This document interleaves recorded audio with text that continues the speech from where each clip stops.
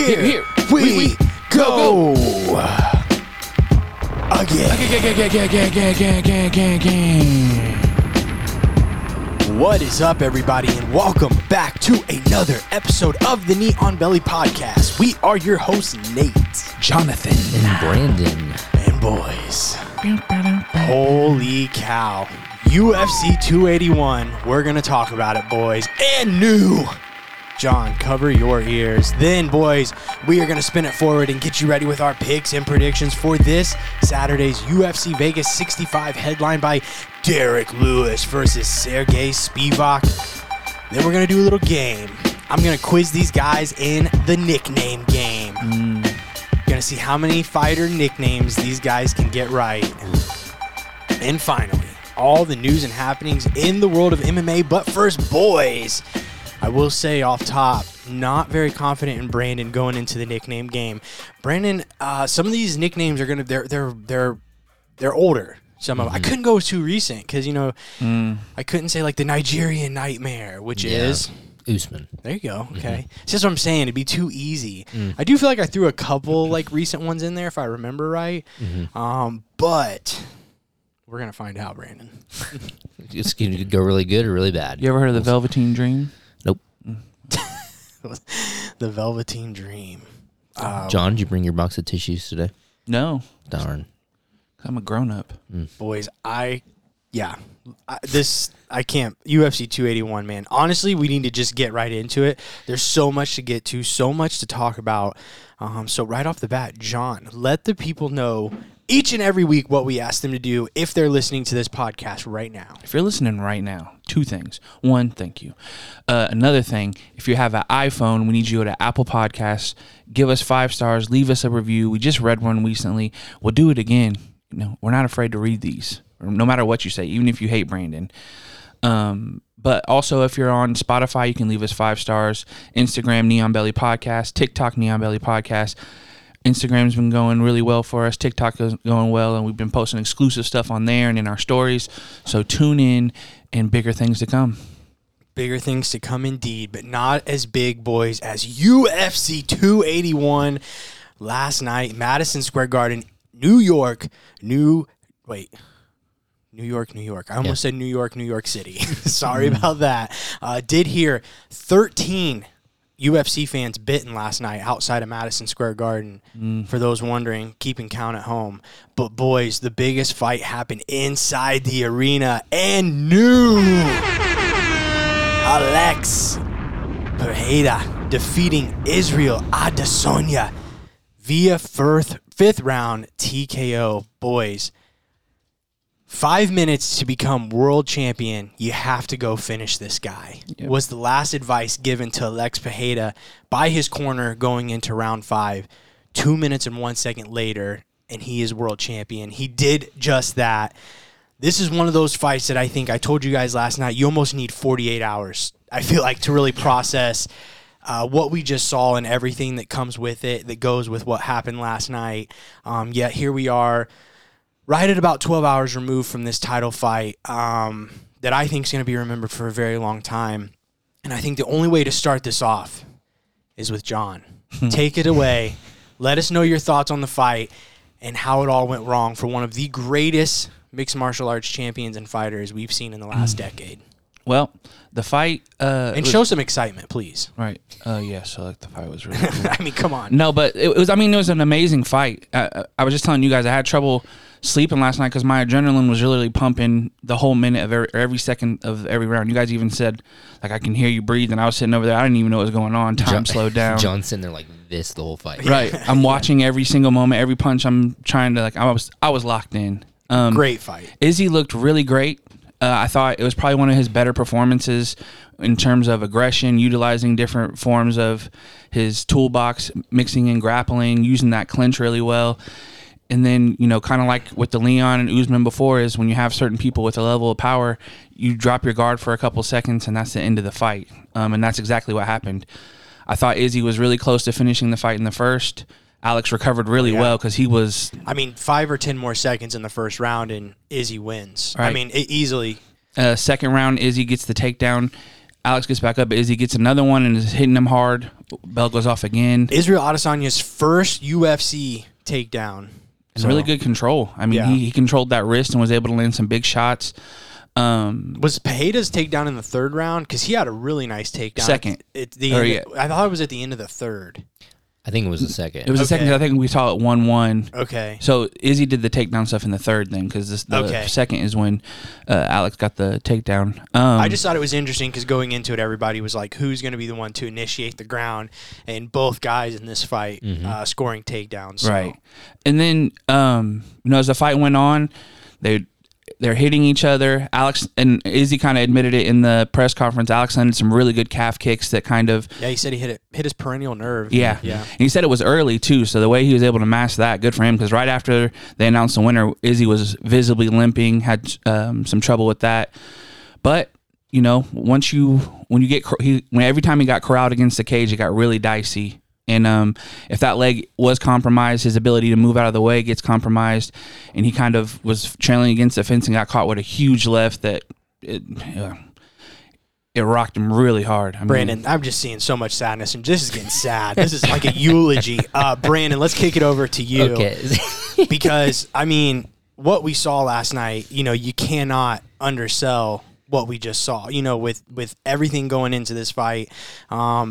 What were your thoughts, just kind of right there at the finish and the ending? And even talk about the stoppage. A lot of people kind of taking some issues, suggesting that maybe Izzy should have been allowed more time. Izzy in his post-fight last night said that he was okay with it, said he talked to his team. He kind of trusts those guys' opinions, and they all agreed fight definitely should have been stopped. Not much more he could have done there. It's not like in the first round when he caught Pereira, right, it was the end of the round. There was still like 2.5 minutes left in that fifth round where, Right. It almost looks worse in slow-mo when you see like how out of it he kind of was on his feet there. Personally, I have no issue with the stoppage, especially when you see it back. I think it was actually really good refereeing. Yeah, no, he wasn't really defending the strikes. He was kind of moving his head, sort of, but he was still getting tagged up. And then, like you said, there was enough time left. How many more of those shots does he need to take? Yeah. It's like, okay, so good on the I think ref. even Joe Rogan had suggested a guy like Pereira too, like the knee. Imagine if because Izzy was just kind of dangling his head out there. He's like, he could have just ate a nasty, vicious knee. And the thing is we want to see Izzy fighting for a long time. Yeah. You know what I mean? And there's just no need for him to just take more punishment there. Izzy did say he wished, he said bring back Steve Mazzagatti, and he would probably still have been champion. It's a good point, and that was hilarious that he said that. Yeah. I think Dana said it best, honestly. He was like, this is just straight out of a movie. Yeah. Like with the last second corner work for Pereira. that, Like, man. I think that was awesome. But as far as Izzy, man, like, I do want to say, I've been kind of rough on Izzy as far as his performances as of late. But this is what I was looking for, man. Like, I really do feel like Alex brought that out of Izzy the same way Kelvin did. Couldn't agree more. And I just really, like, that's what was, exciting about Izzy. That's when he was, bursting onto the scene. And that was what I feel like is, tough loss for him, sure.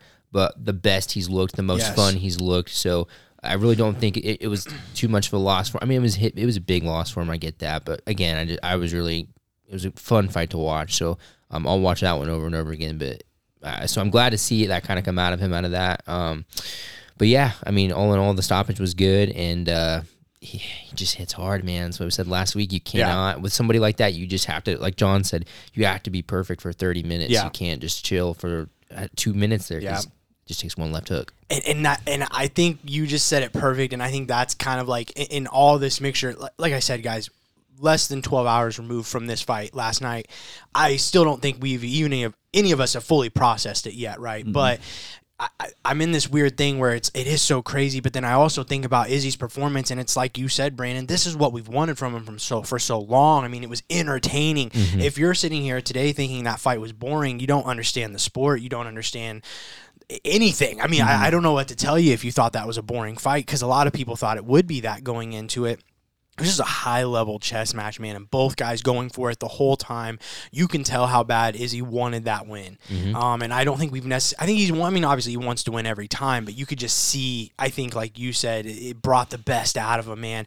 And he did everything that I thought he was going to have to do to win. He used mixed martial arts, man, utilizing the takedowns, utilizing the clinch against the cage.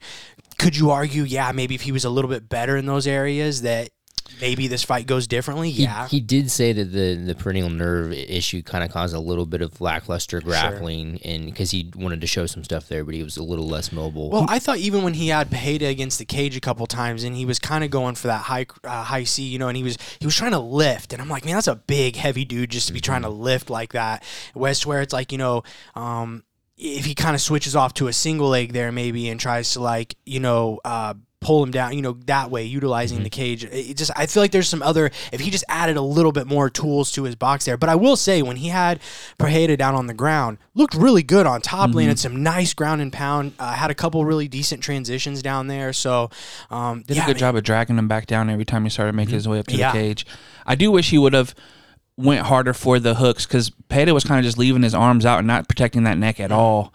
I would have loved to see him attempt some of that, but I think when you learn something new and you start getting good at it, like maybe that wrist ride that he was able to do, controlling the wrist and passing it off, maybe in his head was keep doing this. Well, and to give him some credit, because I do kind of wonder if he was just thinking this in there, is I'm not going to sub this guy, whether it's, you know, lack of knowledge, you know, whatever. I almost wonder if he was just like, let me just be as heavy as possible to make him work to get up, because he was basically just laying on his back. And I think, you know, like in wrestling, you know, that's a big, you know, you never let somebody just stand up, right? You always keep weight on them. And I don't know if it was as much as like, maybe he just didn't want to sub him as much, or it was just, I feel better about just making him work, because Pereira was noticeably getting tired at that point in the fight as well, and I think Izzy knew that, and it was like, if he's getting up, I'm just going to make him work as hard as he can to get up. So, but I just can't, also sitting here today, like, you kind of alluded to it though earlier, but the shades of Edwards and Usman, you know, just with the last minute KO,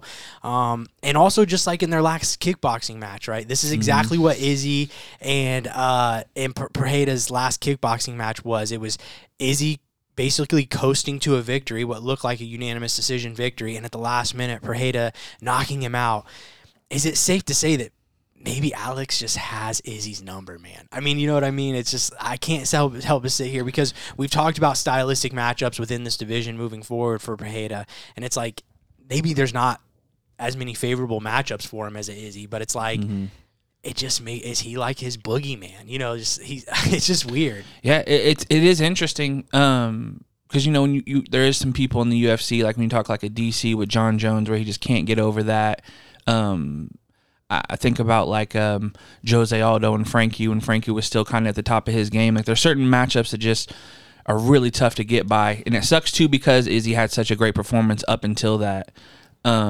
It wasn't like a quick knockout like we've seen some of the other fights for Alec. And Alec gets a chance to learn a really good lesson on his holes just against somebody at Izzy's level. If Izzy's able to grapple you to that level, you know, some of these other guys. So it's a big chance for him to learn going up into the rematch. But yeah, I think Izzy's definitely he can take some notes from this, but so can Alex. So it'll be interesting to see what happens with the rematch. I think the biggest difference maker, and I didn't go back and check and see how tall everybody was that Izzy's fought up to this point, but I do think that Alex just being so much bigger than everyone else. So much bigger. He just looked like physically thicker. He looked tall. He wasn't taller. They're the same height, right? I think he's taller. No, he looked taller to me. Well, but I mean, as soon as that fight started, we all three, that was the first observation everybody made is, holy cow, they look a weight class difference. Yeah, and there were points in that fight where Izzy got hit, and we don't usually see him get hit like that, where it seems like you said, you know, like it didn't seem like he even saw that coming. There was that one kick, they're the same height. No, they're not. According to the stats. I mean, but they're not. There's not. Yeah, but that kick, it was like, I don't think Izzy, it just like you could tell it really genuinely shocked him that he got kicked. Like, I don't think he thought he was in range. Yeah, I think, and I do genuinely deep down think Izzy is the better striker. But I think Alex, I would agree with that. I think has an X factor with the power. Yeah, the power, and he's good enough, and he's big enough. Izzy's just not used to those kind of problems compared to the rest of the landscape of the division, and it just, I just think that is what it is, man. And that's what's nuts, man. Like, Alex becomes the UFC champion, just his 8th mixed martial art fight ever. Only 4 of those in the UFC, making him the second least experienced UFC champion of the modern era, just behind Brock Lesnar. The fact that he did that against a guy like Israel Adesanya, who has made a career off of not just striking, but counter-striking. And the fact that he couldn't withstand that over 5 rounds, you know, eventually a guy like Alex finding his chin, which once again, you know, we all kind of said, you know, maybe the kickboxing match, there's not much to look into. That argument was repeated by several people this whole week, not just this podcast. Maybe there was, you know, clearly that's how it kind of played out, right? Mm-hmm. But, you know, we saw Izzy attempt to go for the double champ status at the light heavyweight division, and he failed. And I think, you know, a lot of people were like at the end of it, like, yeah, you know, he tried something, it just didn't work, no big deal. But ultimately, how do you think this loss is going to affect Izzy's legacy and just how people remember him in general? You know, because this is at his weight class. It is against a guy who has had not even close to the experience of any of his past opponents, and a guy who he's just honestly never beat me.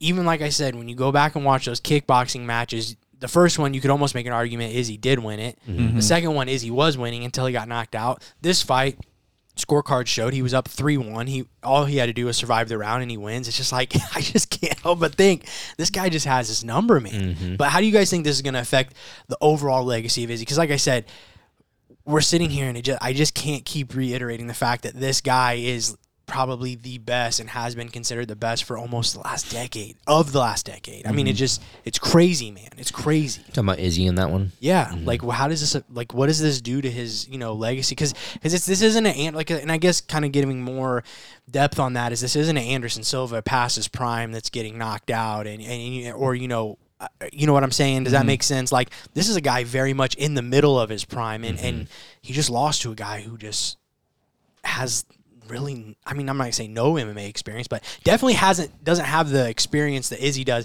and definitely hasn't faced anybody anywhere close to how good Israel Adesanya is, or the level of competition that Izzy has faced. Mm-hmm. Yeah, I think it is interesting. I know obviously matchups make fights. You know, stylistically things change. And for Izzy, I mean, he bounced back from the Yan loss, so we'll just have to see how he looks in a rematch. I mean, he's lost in kickboxing and boxing, and he's still been able to go on and be very successful in the other things that he does. So it'll just depend on the adjustments he can make. But as far as like his legacy, I think what we've seen with Usman and Izzy both is like there's like an Anderson Silva curse every time, because Izzy was about to tie Anderson for the win streak at middleweight. Yeah, good point. Kamara was going to tie Anderson for the longest win streak, and it's like meant to be. Anderson's just the GOAT, I guess, and there's no way you can catch up to him. But no, I think, you know, it'll just be interesting. There's such a high level of guys at this point in the UFC that you might not see any more 16 fight win streaks, 17 fight win streaks. So it'll just depend on how things look as we look at this in 10 years of what happened in the landscape. Has anybody going to be able to go on even a streak like he did with 7 title defenses, because there's so much competition in every division now? Yeah, I think a lot of answer to that question depends on just the future, right? So, like, what does it mean if Izzy rematches and wins? What does it mean if Alex wins the rematch but then goes on and loses like 2 or 3 Robert Whittaker? To Kind somebody of else? like the Weidman. You know, what if it is just that Alex has Izzy's number? Right. You know, I think those things matter a little bit, because then that just plays into the loss specifically. You know, I don't know. It's a tough one to answer right now, I feel like. Mm-hmm. Yeah, I think kind of spinning it forward now, you know, the rematch is pretty much a foregone. I mean, it's going to happen, I think. I don't see Pereira facing anybody else, you know, other than Izzy next. Izzy deserves that as well, especially if he wants it. So kind of what do you guys think? Because I had kind of mentioned last night, you know, I almost think a rematch almost even favors Pereira even more, because like I was telling you guys, is this is going to give him another 6 to 8 months, depending how long they book it, to get better at mixed martial arts and to look at this experience where he was taken down and he did have some moments that weren't so great, and get better in all those areas. I can't help, you know, reserve the right to change my opinion.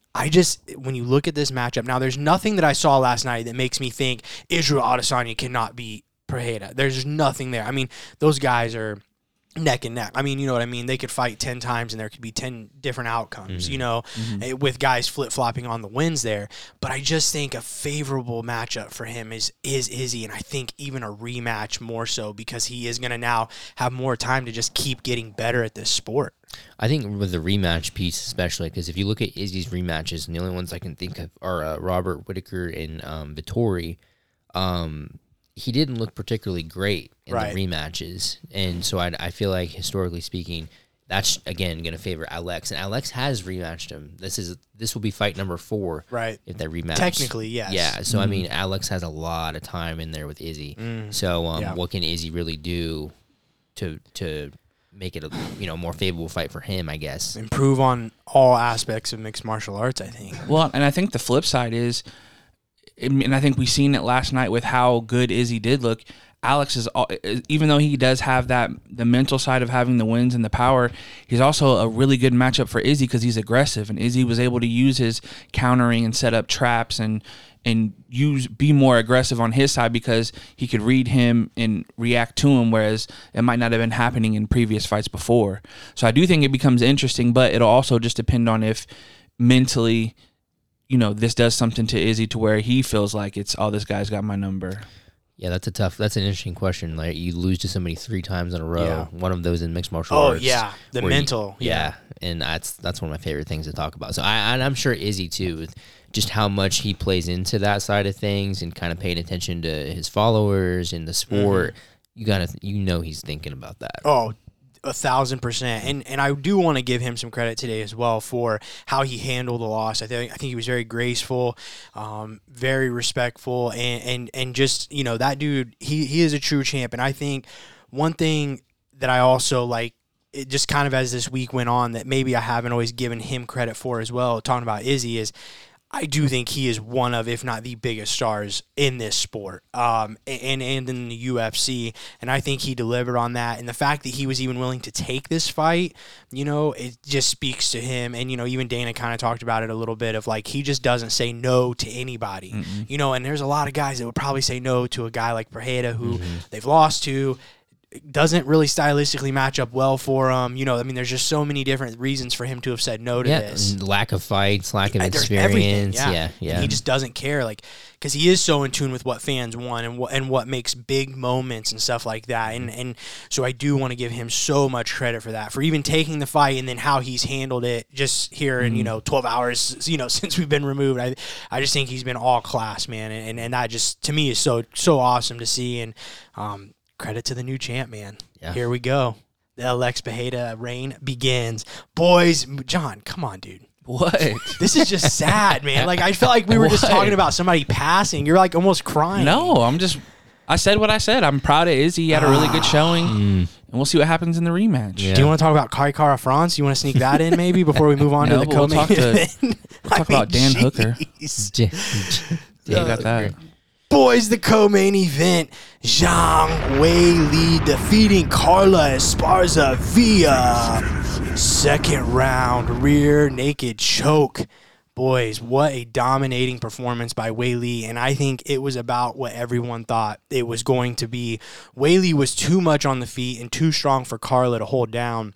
Weili was able to defend takedowns really well, and the one that Carla did get credit for, Weili did a great job getting her hips back and just getting on top into that crucifix position, which then led to the finish there, which the finish itself was fantastic. If you didn't see it, just a very unique, I would say. There's a crucifix on her back. Yeah, it was almost like she was on her, Weili was on her back, but Carla was laying across her chest in the crucifix position, and Weili finished that guillotine one arm. Rear naked choke. Rear naked choke with one arm, which one arm rear naked chokes aren't impossible, but I couldn't imagine with gloves on and in that position how hard and she how was using tight. her right arm over, and then this is the hand she secured it with. So it wasn't even easy in the sense of, I'm going to have my choke hand be the one closest to her neck. It was. And I cannot believe this. I can't imagine the strength just to finish something like that. And like I said, and even in a position there where, as soon as she did it, DC was like, oh, Weili messed up. She kind of got a little too high there when Carla took her down, and she tried to flip around for the back. So she was able to adjust into that crucifix position and find that finish. Go ahead, Rhea. She went for that crucifix position a few times. I don't think it was genuinely a mistake. I think that she was game planning for that a little bit, because she put herself in that position at least twice that I can remember. Just from doing enough jiu-jitsu, it's not a very successful position to be in. So the fact that she was able to finish it on a strong wrestler like Carla, man, just really speaks Carla's tough. Yeah, that just really speaks to the evolution of Weili, man, and her ground game especially, because I didn't particularly expect a submission like that. I thought it was going to end on the feet. So, and I will give Esparza a little credit, man. That jab was jabbing. She was landing some nice little shots early on the feet in this fight, but ultimately, and especially when that second round started, Weili just too good and just completely on a different level. So boys, that now this now puts Weili for the second. This is going to begin, her second title run. We got Rose. We've kind of talked about it in the past few weeks with this 115-pound division. You got Rose Namajunas, Amanda Lemos, Yan Xiaonan, and Jessica Andrade, all potential next opponents. Worth noting, she does have a win over Andrade. Never beat Rose. 0-2 against Rose Namajunas. Amanda Lemos just looked really good. Obviously, we talked about knocking Marina Rodriguez out. Yan Xiaonan not looking too bad herself against Mackenzie Dern. What do you guys think is going to be next? Or I say the first title defense for the second reign for Zhang Weili. What would you like to see? I would like to see Lemos. I think Weili Lemos is a great matchup. Is there a more deserving contender possibly? But to me, that's the matchup that stands out. I just can't help but think I wouldn't mind seeing Rose. I don't. Yeah. I don't wanna see Just because that. she's never beat her. But she just came off a loss. She's got to at least get a And win. that is tough. Yes, you're right. And it, I don't know, man. It's happened. I get that. Like Yeah. we've seen people get title shots off losses. But I just have this feeling we are dealing with a different Zhang Weili. I feel like she's tasted defeat.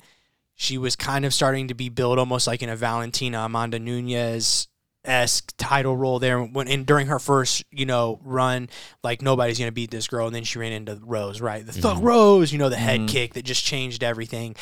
Lost the rematch, as we know. But I just feel like since then, she's just improved and she's only gotten better. And I just feel like let's just get the Rose one out the way, man. I don't know. I just wouldn't mind seeing it. I like Amanda. I think Lemos is it's interesting because she is so strong, and we've seen Weili get knocked out.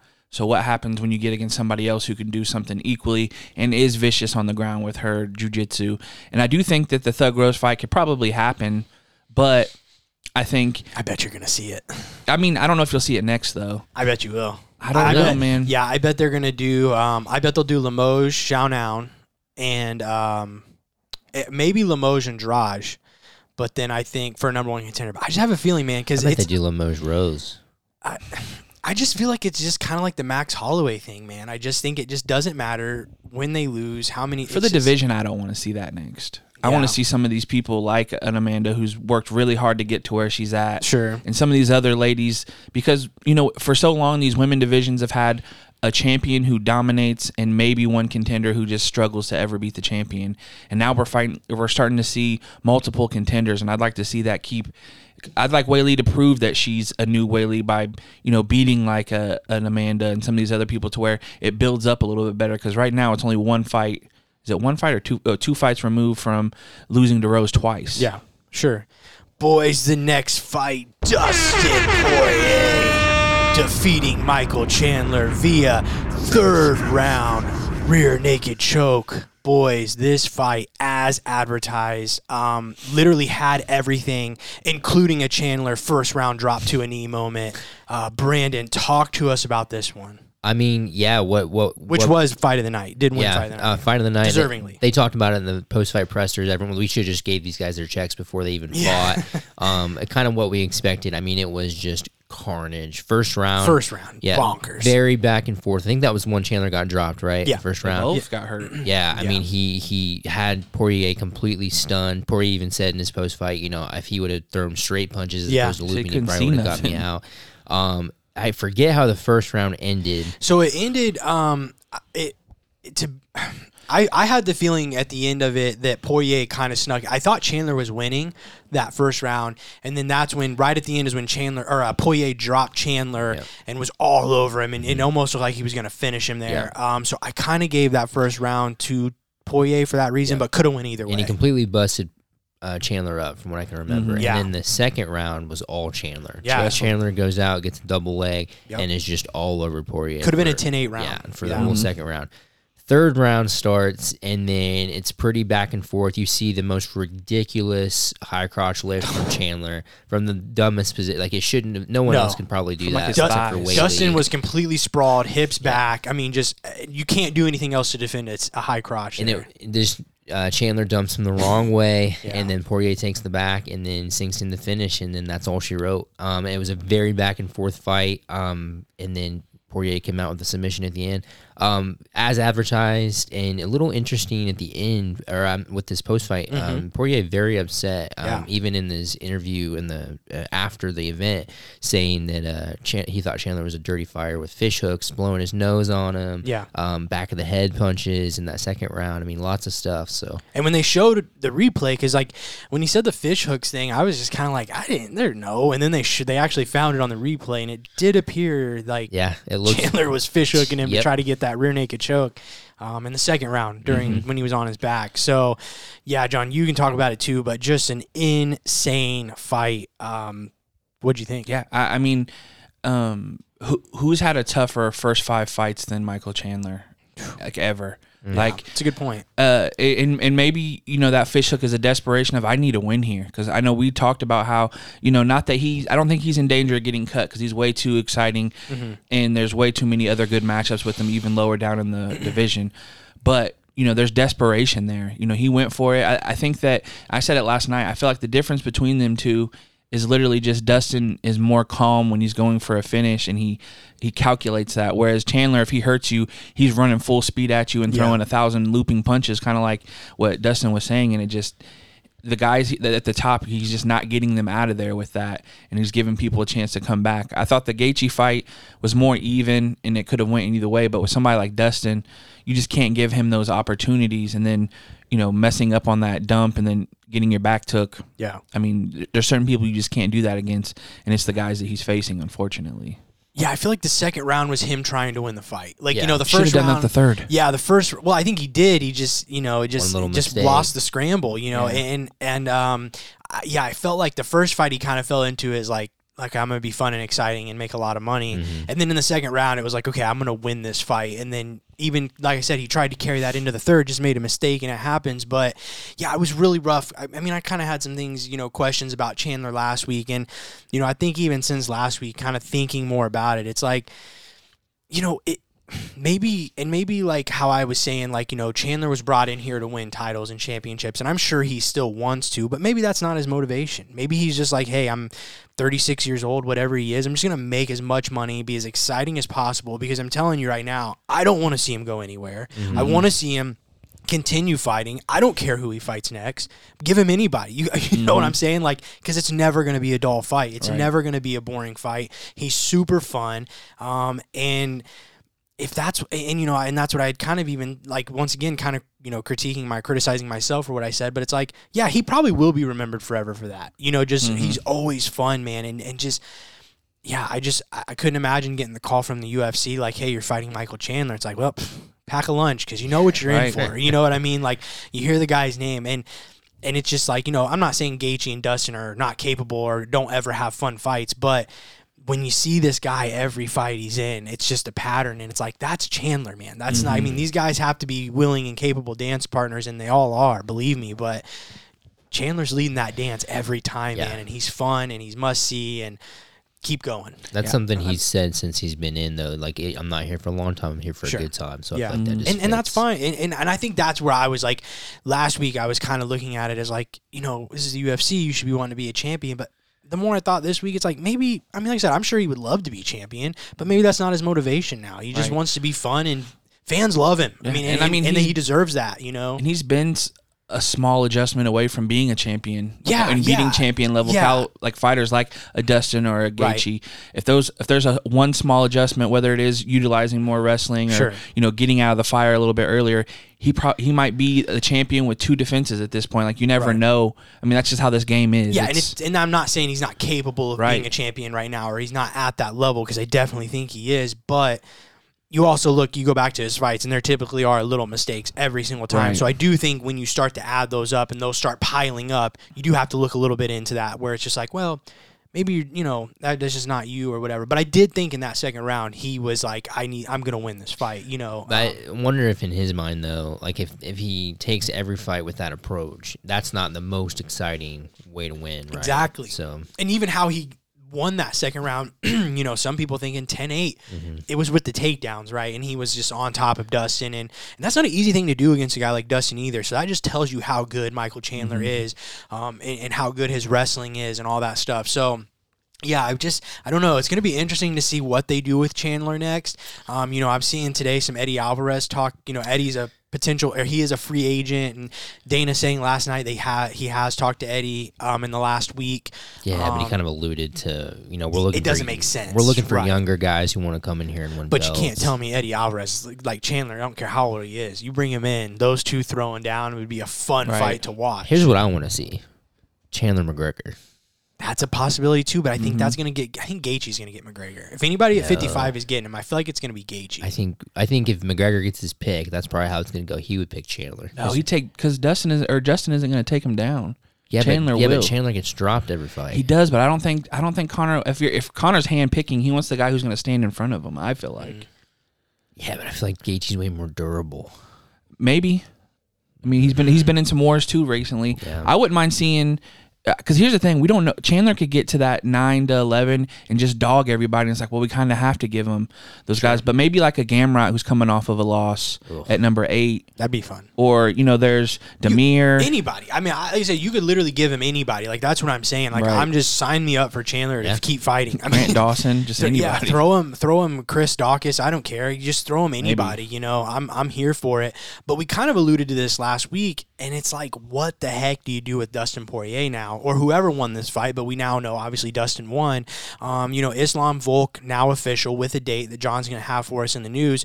But with the champ seemingly tied up for the first part of next year, what is next for Dustin? You know, I think given the wars that he's been through, I wouldn't mind seeing him kind of wait for Islam, even if that means we don't see him until mid 2023 or next year, sometime maybe in the summer.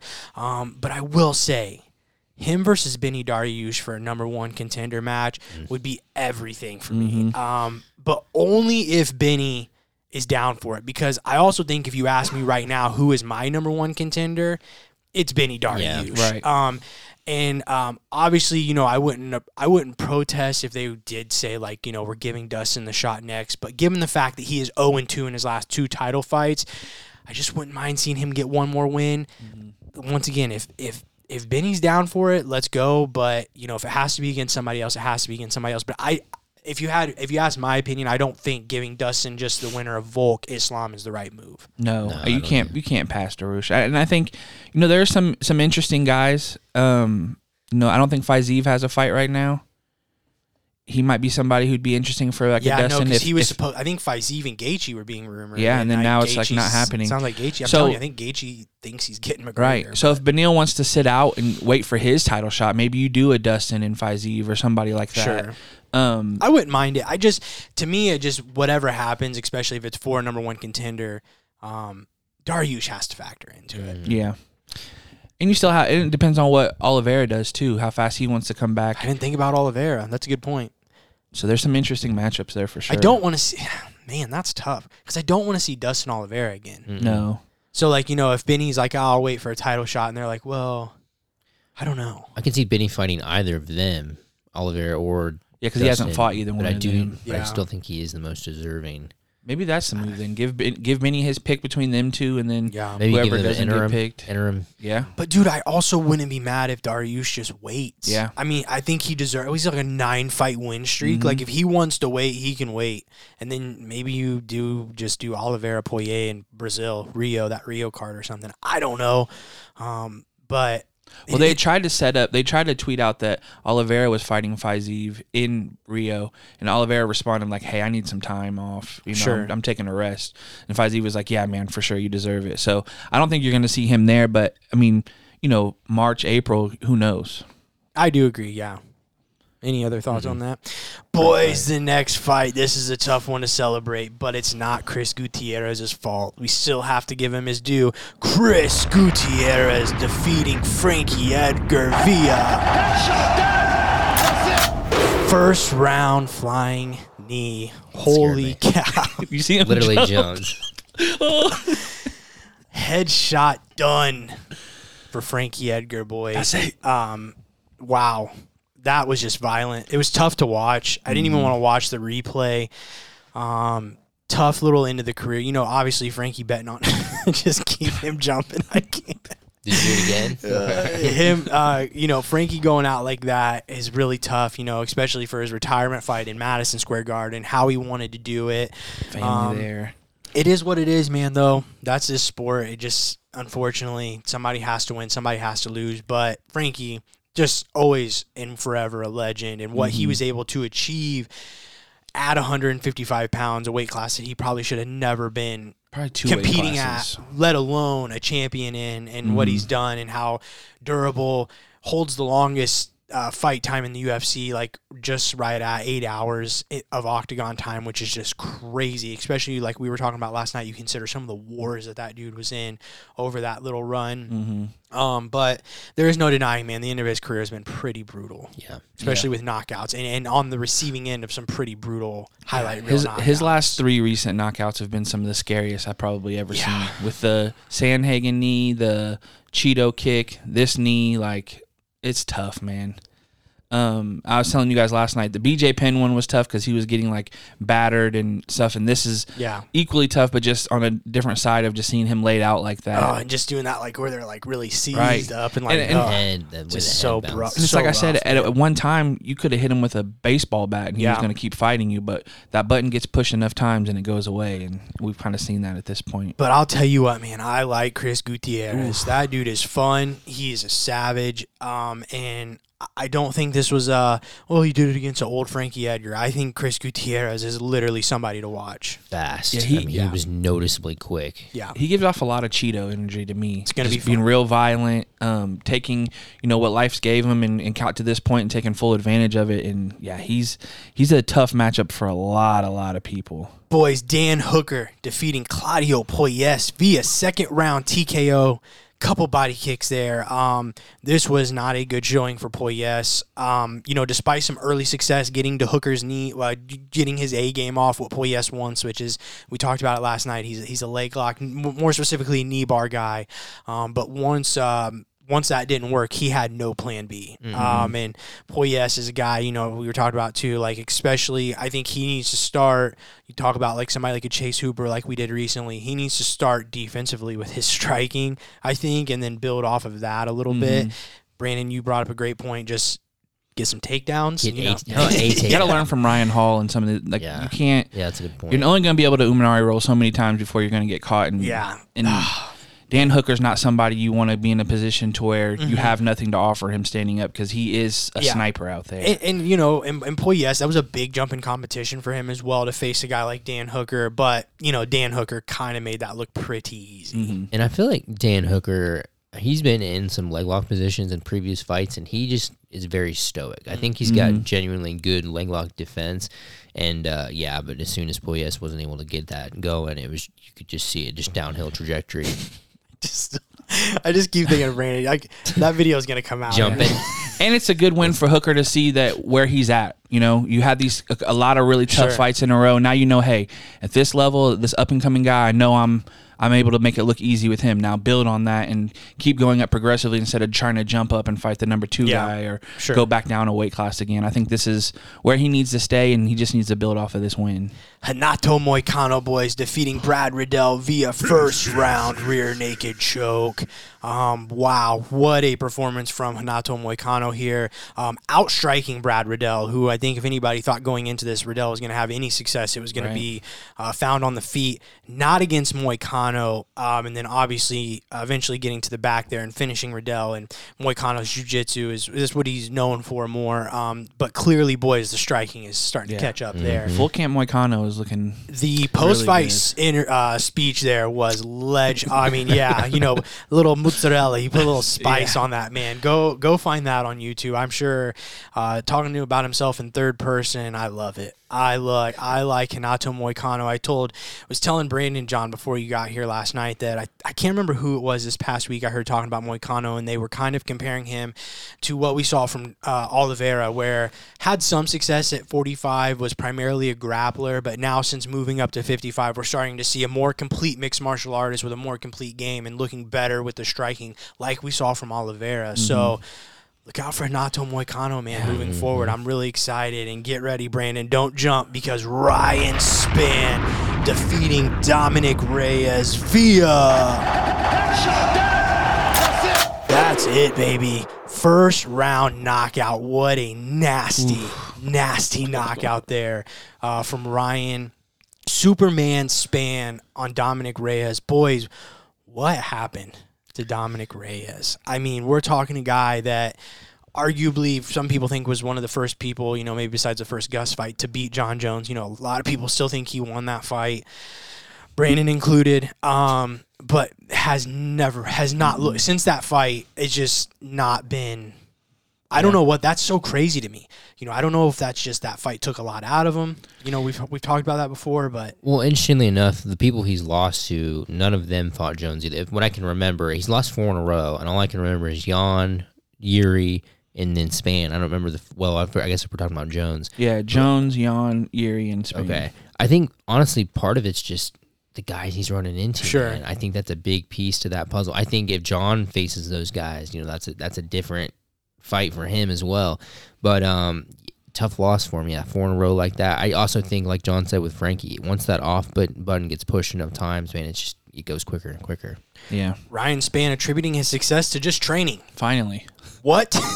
I don't believe, you can't tell me, because like the level of skill he has with like that, with his grappling and even with his hands. Yeah. He definitely trains, but he maybe not have been training like a professional, like how he should. Well, he said typically just train 3 weeks for fights. Jeez. I'm telling you what, if that is true, Ryan Spann, just keep going. Like, let's start training, buddy, because that was phenomenal. Yeah. And he's a guy, he's got slick submissions. I mean, he's got a nice, complete game. It's like, just keep building on that, man. Really excited to see what's next for Ryan Spann. Last fight we're going to bring up, boys, Erin Blanchfield defeating Molly McCann via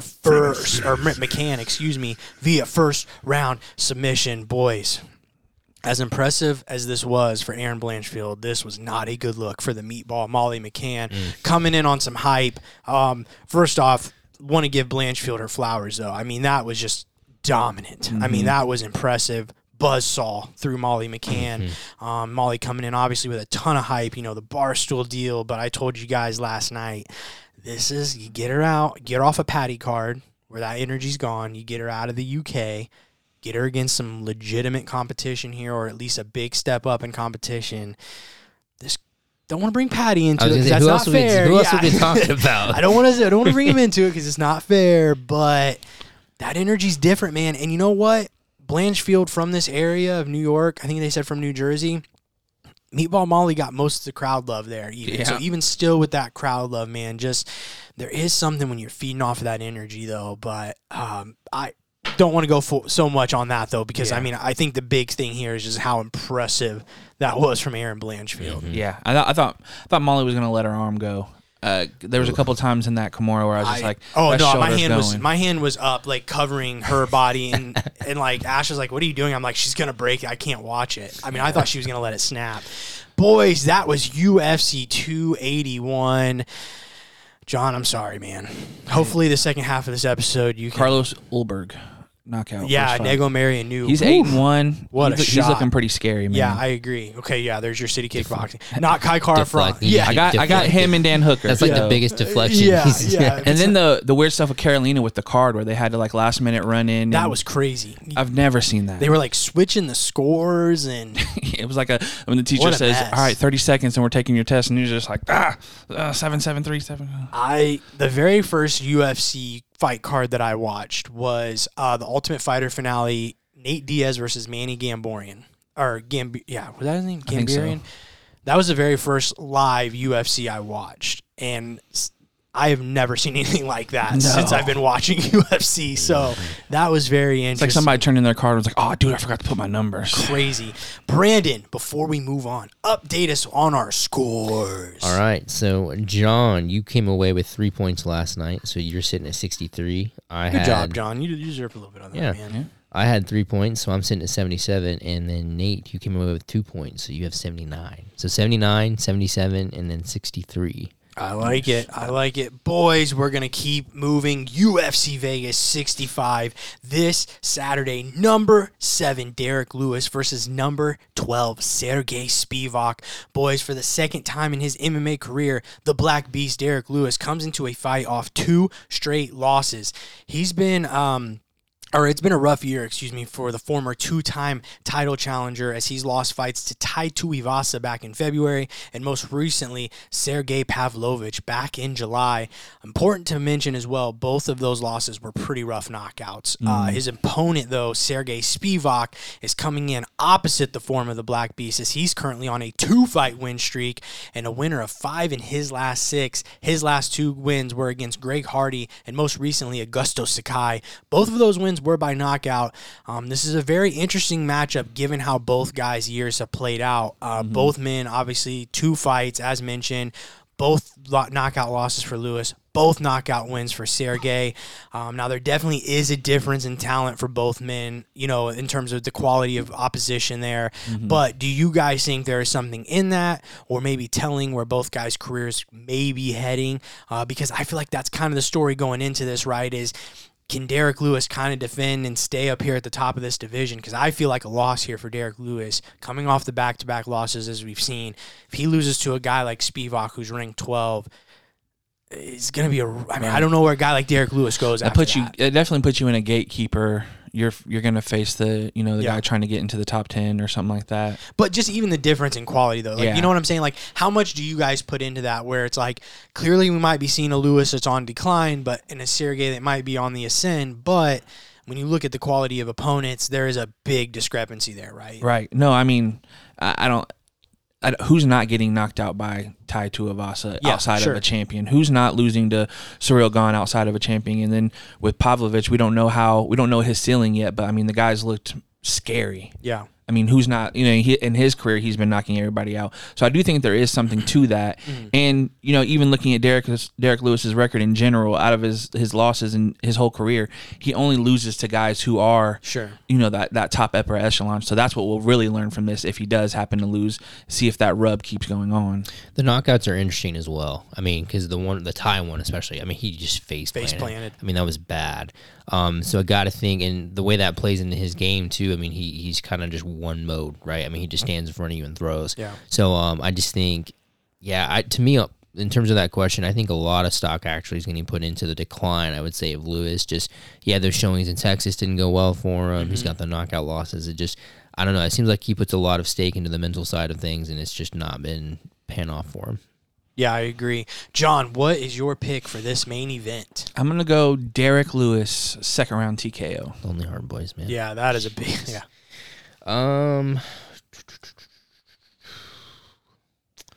Okay, Lewis. How do you pronounce his name? Sergey Spivak. Spivak, right? So back-to-back Sergey opponents for Derek Lewis. That's interesting. I'm gonna go with how much stock you putting into that? I'm gonna go with Spivak. I'm gonna say I don't know if he'll knock him out. I'll say unanimous decision. That'll be 5 rounds, right? Yeah, this is a main event, so this is really tough. This is one where I really had to think a lot about this as well because I think Spivak has great takedowns. He is actually a great grappler as well. But we've also seen Derek Lewis knock out guys like Curtis Blades, where it's like you can't even say like just because Spivak's the more well-rounded or more ways to win. It's so tough against a guy like Derek Lewis, and I constantly fade Derek Lewis. Just because he is so one-dimensional, but that one dimension is just so powerful and so devastating that guys just can't get past it. So it is so tough for me. But ultimately, I do think the way that he's been knocked out, the style in which he's been knocked out, I do think Sergey looked really good, especially in his last win. I have to go with Spivak, but I also feel like there's a part of me that's like, dude, learn from your mistakes because every time you fade Lewis, this is why you do it. You know what I mean? But I feel like I have to do it. So I'm going to go with Spivak, man. I don't know if he can necessarily take Lewis down. Hope you don't try no submissions. Now I'm like talking myself out of it. Just gets up. And that's the thing too, like unless he runs into DC. Yeah, I'm gonna go Spivak. I think he TKOs him. I think the TKO is gonna come on the ground. I think he will get Derek Lewis down in this fight. So I will go with Sergey Spivak Give me second round TKO. What did you said Lewis by what? Second round TKO. All right. All right. Guys. So real quick, before you go, Brandon. So we're gonna start doing something different, especially on fight nights, where one of us is gonna pick a mystery fight where the others don't know what fight we're gonna pick for it. This is gonna be a 1-pointer, right? Just a 1-pointer. Just picking the winner. Just need a winner. And our first one is gonna be Brandon. So Brandon, what is the mystery fight? And the key to this is that Brandon's the only one that knows what this pick is. So me and John have had no time to prep, really look into it. I meant to ask you, do you want me to give you kind of my rundown? Or you you can just give a little background, you know. But yeah.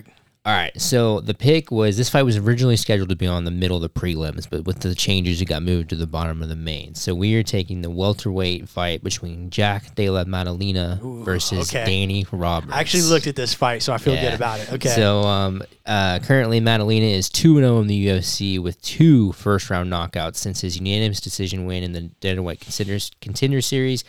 He's riding a 12-fight win streak as a pro. The Chicken Tender Series. Yeah, and he's looking to face Danny Roberts, who's 2-2 in his last 4, and he's been with the UFC since 2015. Yeah, been around for a while. So, John, what is your pick? Just need a winner here. I'll take Danny Roberts.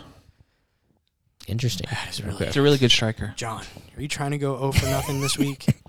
What are you doing? Go ahead, Brandon. I'm taking Maddalena. I'll say first-round knockout. Well, it's just for 1 point, so we don't need a method. But that's okay. Sorry. No, that's okay. I'm going to take Maddalena as well. I'm actually going to say submission, and I think he does it in the 3rd round, but we just need the winner there for 1 point. Boys, before we move on to the game, also on this card, Kennedy Nzechukwu versus Ion Cutelaba, Andre Fiallo versus Muslim Salikov, and Cody Brundage versus Rodolfo Vieira. Nice little fight night card, not going to lie. Salsa Boy's back on there, too. Who? The Cortez. Oh, yeah, Chase Sherman and Cortez Acosta. Chase Sherman was supposed to fight Josh Parisian. That fight got canceled last week, day of the fight, so he gets moved with a new opponent to this card. Are you boys ready for the nickname game? Probably not. Let's see. Alrighty, so very simple, boys. I am going to give you fellas a nickname, and you are going to tell me who that nickname belongs to. So I have to give some credit for this game I actually listened to Bilal Muhammad's Remember the Show, and they actually play like a mixed martial arts Jeopardy.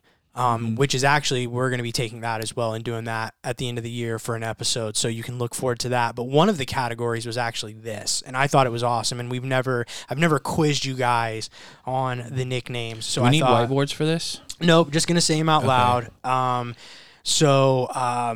Let me make sure I got my videos pulled up. Okay, so we are going to start, boys. A little easy here. The first nickname is the Natural Born Killer. Who does that belong to? We will start with John.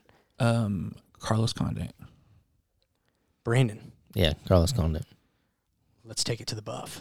The Sorry. natural born killer, Carlos Condit. Alrighty. Here's the thing about this game. What if he disagrees with me every time? You can switch. You can just trade and ask me. Oh, yeah, that's fine. okay. That's fine. Yeah, let's rotate. Boys, the next fighter nickname, Sexy Yama. Brandon. Oh my gosh. I don't know how to say his name. I don't know. I don't even know. You're going to take the L if you can't say it. I'll take the L. John. Sexy Yama. Who does it belong to? I'm kind of blanking the full name Holy myself. cow, this was an easy one. I'm not feeling good about this at all. Jeez Louise. Is it Akiyama? What's his first name, John? Oh, I can never remember. You have to get the whole name? I'm going to give John the point. Yeah, that's fair. But we'll play it. What's his first? Okay, I'll go ahead. Sexy Yama, Akiyama. What did you say his first name? Yoshihiro. Oh, Yoshihiro. Sexy Yami Akiyama. A lot of times with those Asian fighters, they just call him like one name. It's kind of weird, but that's kind of what I remember from. But I'll take my little point though. Boys, the next fighter nickname is the American Psycho. John. Stephan Bonner. Brandon. I wouldn't have got that. You shouldn't give me a point because I'm just gonna agree with him. Being honest here. All right. Well, we need to get a race board, but we'll play it. The clip. American Psycho, Stephan Bonner! Stephen Boner. I intentionally had to play the one. That was from The Ultimate Fighter when Bruce Buffer, who messes most people's names up anyways, just called him Stephen Bonner. Okay, so we got, real quick, so Brandon, you have 1 point. 1. 2-1. 3. 3. Yeah, he's Because we tied the first one and I got Akiyama. And Okay, so yeah, so all right, 3-1. So here's what we're gonna do to avoid this. We will just say 1, 2, 3 when you guys both have your answer, and you will both say it at the same time. I think that's the fairest way because I thought this would work better, but somebody ruined my dry erase markers. One of you two. Boys, the next fighter nickname is the Fireball Kid. Let me know when you both have your answers. I have no idea. Brandon. Dude, John. Okay. 3. Can I just see the last name? No, I need the name. 3, 2, 1. Takayama Gomi. I can't remember his first I'll give it to you. It's Takanori Gomi. Takanori Gomi. Oh, man. The Fireball Kid, Takanori Gomi. Brandon. Listen, this is just going to be like the entrance song thing. Like my I don't God, dude. pay attention to those things. Have you ever seen his fight with Diaz? Oh, such sure a I fan. have. You know, look it up. Boys, the next fighter nickname, Semtex. John, you ready? Yeah. 3, 2, 1. Paul Daly. St. Paul, Semtex Daily. Brandon has 1. How many more do we have? A couple. Okay. This is going to get worse for Brandon. How many do you have, John? You I have 5. 5-1. Brandon, I think you pretty much have to go perfect here. Yeah, that's not going to happen. Boys, the next fighter nickname, the Polish Experiment. The Polish Experiment.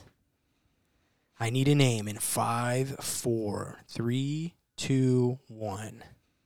Nothing from Brandon. John, I need an answer now or you're going to forfeit the point. I have to forfeit. I'm drawing a blank on it.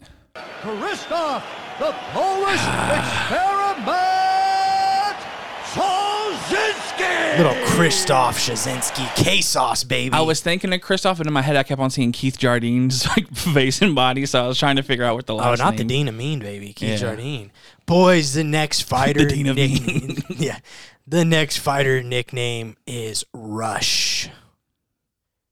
3, 2, 1. George St. Pierre. George Rush St. Pierre. So my thought with that one was I might be able to, because I mean everybody calls him GSP, so I Right. kind of thought like, ooh, whatever if they'll remember Rush. You know what I mean? 2 out of 6. 2 to 6. Boys, the next fighter nickname is the Filipino Wrecking Machine. John has it. Brandon. 5, 4, 3, 2, 1. Mark Munoz. Mark, the Filipino Wrecking Machine. Munoz. Jacob's gonna say he got all these too, by the way. Yeah, it's usually I got them all. The next nickname, boys, is the Outlaw. I should know this one. This is bad, folks. They are both looking at me disgusted. Honestly disgusted right now. Really? 5, 4, 3, 2, 1. Wow, both forfeiting the point. This is gross. And the Outlaw Yeah. Hardy. That's a rough one, boys. I think you both deserve a loss on that. Boys, the next one is the Irish Dragon. I got that one. I don't remember his last name. 5, 4, 3, 2, 1. Paul Felder. Yeah. It was Paul Felder. Don't give him a point. No, I'm not taking it. Yeah, he doesn't get it. You have to say it. Give me the point. Yeah, you have to say it. Yeah. The next one, boys, we have 2 left. Not that it matters. I think Brandon's way out of this. But, boys, the fighter nickname is Ace. Ace. Ace. Oh, my gosh. Are you two kidding me right now? Dude, no. John. Oh, my I'm not gosh. thinking of it. This was an easy one. I mean, 5, it's easy to have the phone 4, and say that. 3, 2, 1. Rich Ace Franklin. Folks, yeah, you guys both lose. John, you do not win this game. The last one, boys, is the Tiny Tornado. Tisha Torres. Well, you were supposed to wait. Who cares? We already John- lost. I guess that's true. Good point. Tisha, the Tiny Tornado. I'm coming back next week with my own version. We're gonna see how Nate does. John, I got like 7 out of 11. Rich Ace Franklin. I never heard him called Ace. I just called him the guy who lost to Anderson twice. Think of a couple. Right now, John's going to do the news. You think of a couple. You get on your phone and quiz me right off the top. Let's get to the news. Going on the news. Going on the news. And if you don't like it, Brandon will punch you and give you a bruise. The news. And real quick, as you're looking those up, this is going to be Brandon's one for the people. You can quiz me. Don't go like crazy, because like none of oh, the, now we're setting standards. I That's mean, weird. None of these people were UFC like, won. Yeah. The second fight. yeah, the big Samoan guy. I don't know how to pronounce his name. John, what you got for us? All right, I'm going to start off actually with some really big fight announcements. We got 2 big ones. Last night, while we were watching the pay-per-view, they announced Yair Rodriguez versus Josh Emmett for the interim title at UFC 84, February 11th. What a fight, man. Wow. Yeah. Huge fight. Amazing. Love it. Love it. Love it. Actually, I actually like that they're doing the interim, too, Yeah. because you don't know what's going to happen from This is the one of- super fight. I think this is one of those rare cases where the interim makes so much sense, because with Volk going to face Islam, yeah, you can't tie up that in that division of all divisions. I agree. And I'm also just glad they didn't give it to Max.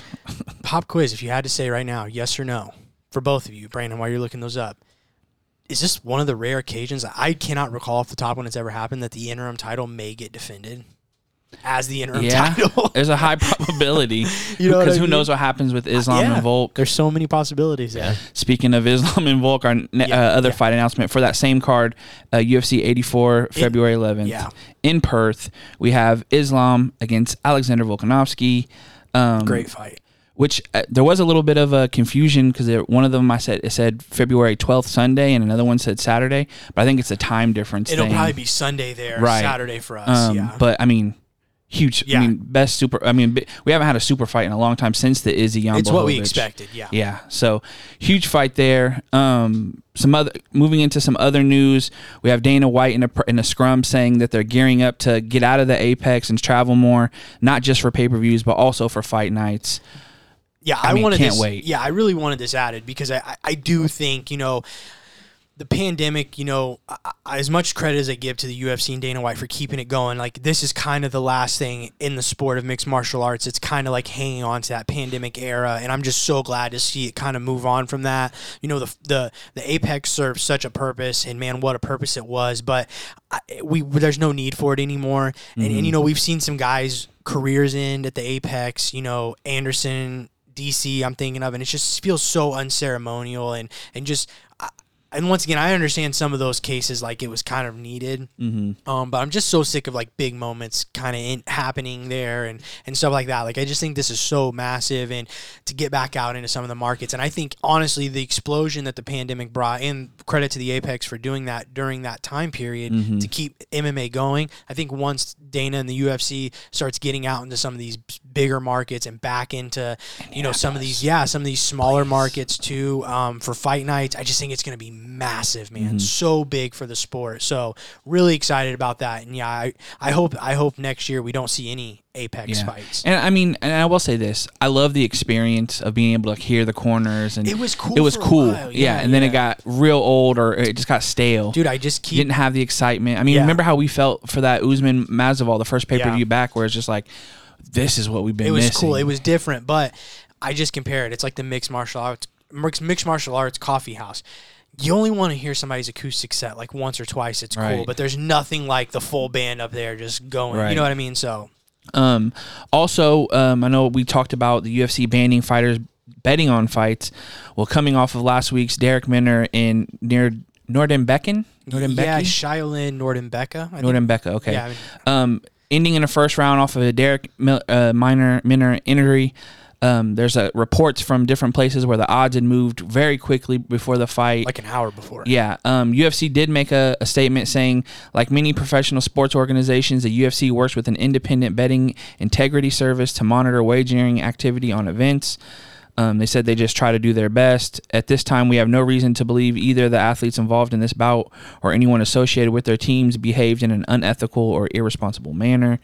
But especially with a fight like that doesn't have, it could have went under the radar if it didn't all just happen so quickly. So I think one of the biggest things that I've seen coming out about this, and obviously we're not here to make accusations or anything like that. This is just kind of what's being floated. Is one thing that can't be overlooked is that Derek Minner's coach, James Krause at Glory MMA, is a handicapper and very much into like the whole betting and stuff like that. So I've seen a lot of accusations this week, that people questioning him, like, if it wasn't Minner, it had to be somebody close. It had to be somebody that knew about the injury, whether it was a coach, family member, somebody knew about that injury. And because they said the way that line moved, there's just, that does not happen. It moved 200 points. Yeah, it doesn't make any sense. So, like, somehow that got leaked and put out. So it's interesting, man. Like I said, as we just recently talked about them no longer doing betting, allowing athletes to bet, and then 2 weeks later this happens. Yeah, and I think if there's anything foul to be taken from it, I don't think it's from the fighters, because Derek Minner took a beating. It doesn't make any sense. Elbow, like, you don't want to. I mean,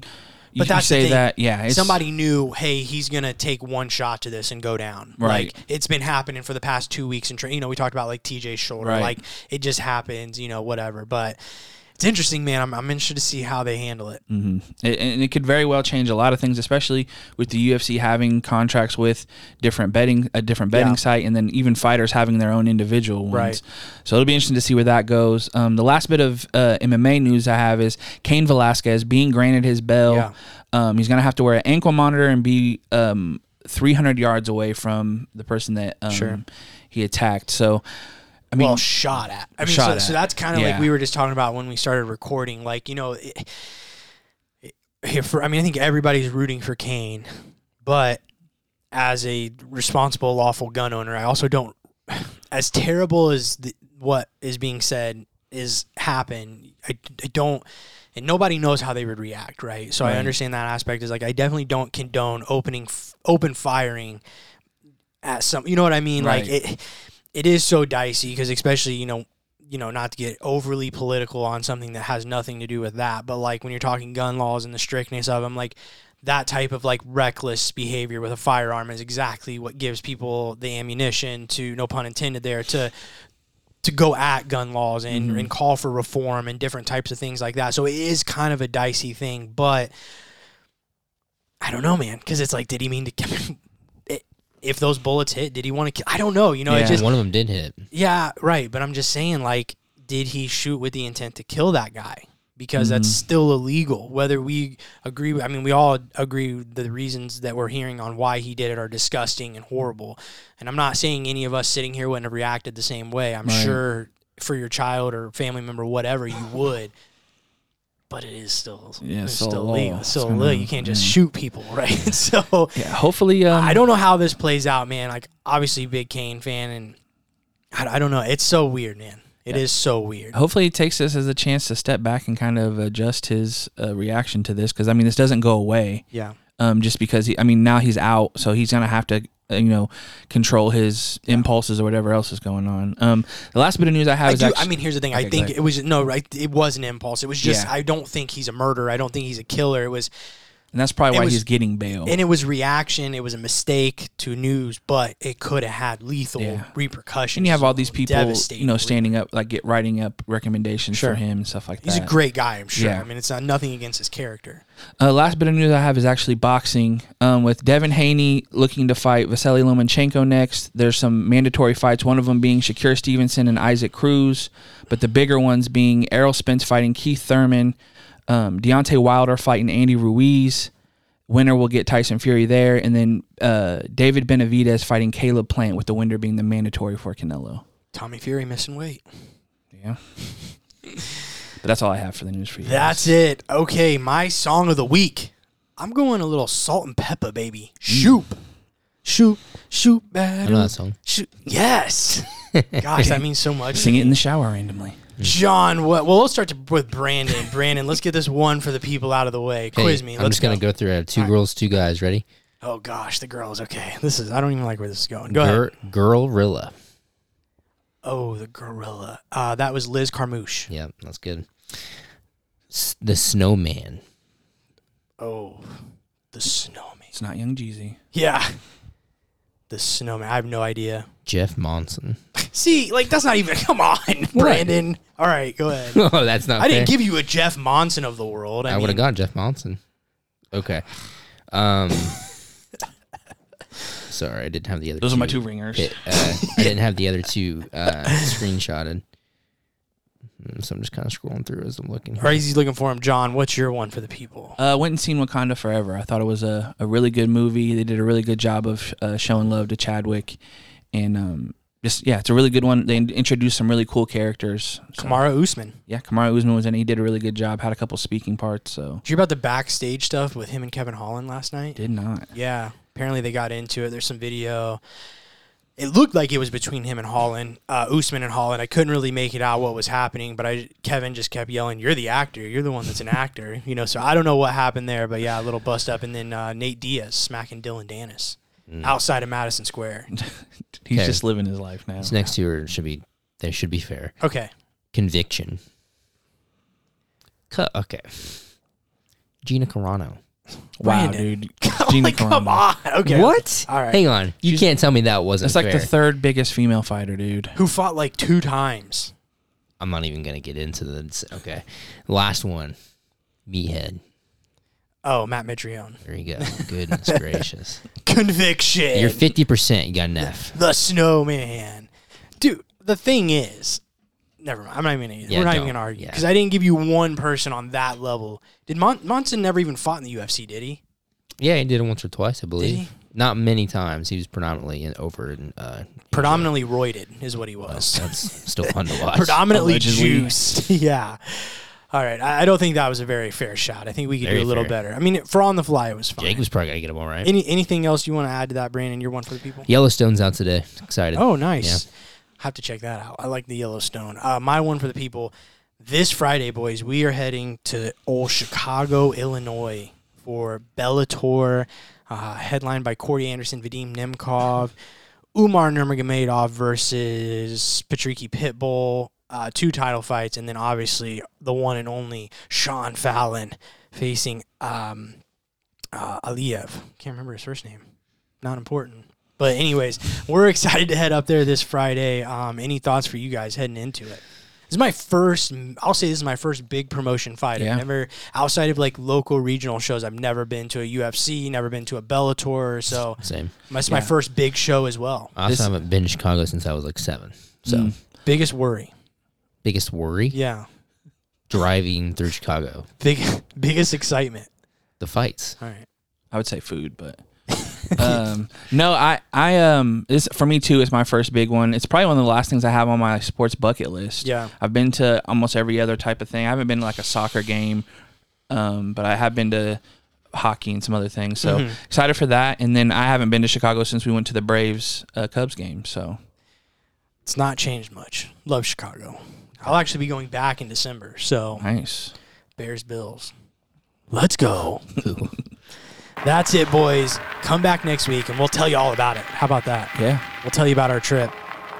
Brandon Brandon might not be there. My guess is Brandon's going to end up with explosive diarrhea at some point. Don't you have that Eagles? Yes. Don't you have that Eagles game next Sunday too? Yeah, I don't think we're going to go to it, though. The tickets were pretty outrageous. Fair For a enough. terrible Colts. We will see you guys next week. Until then, peace. See ya.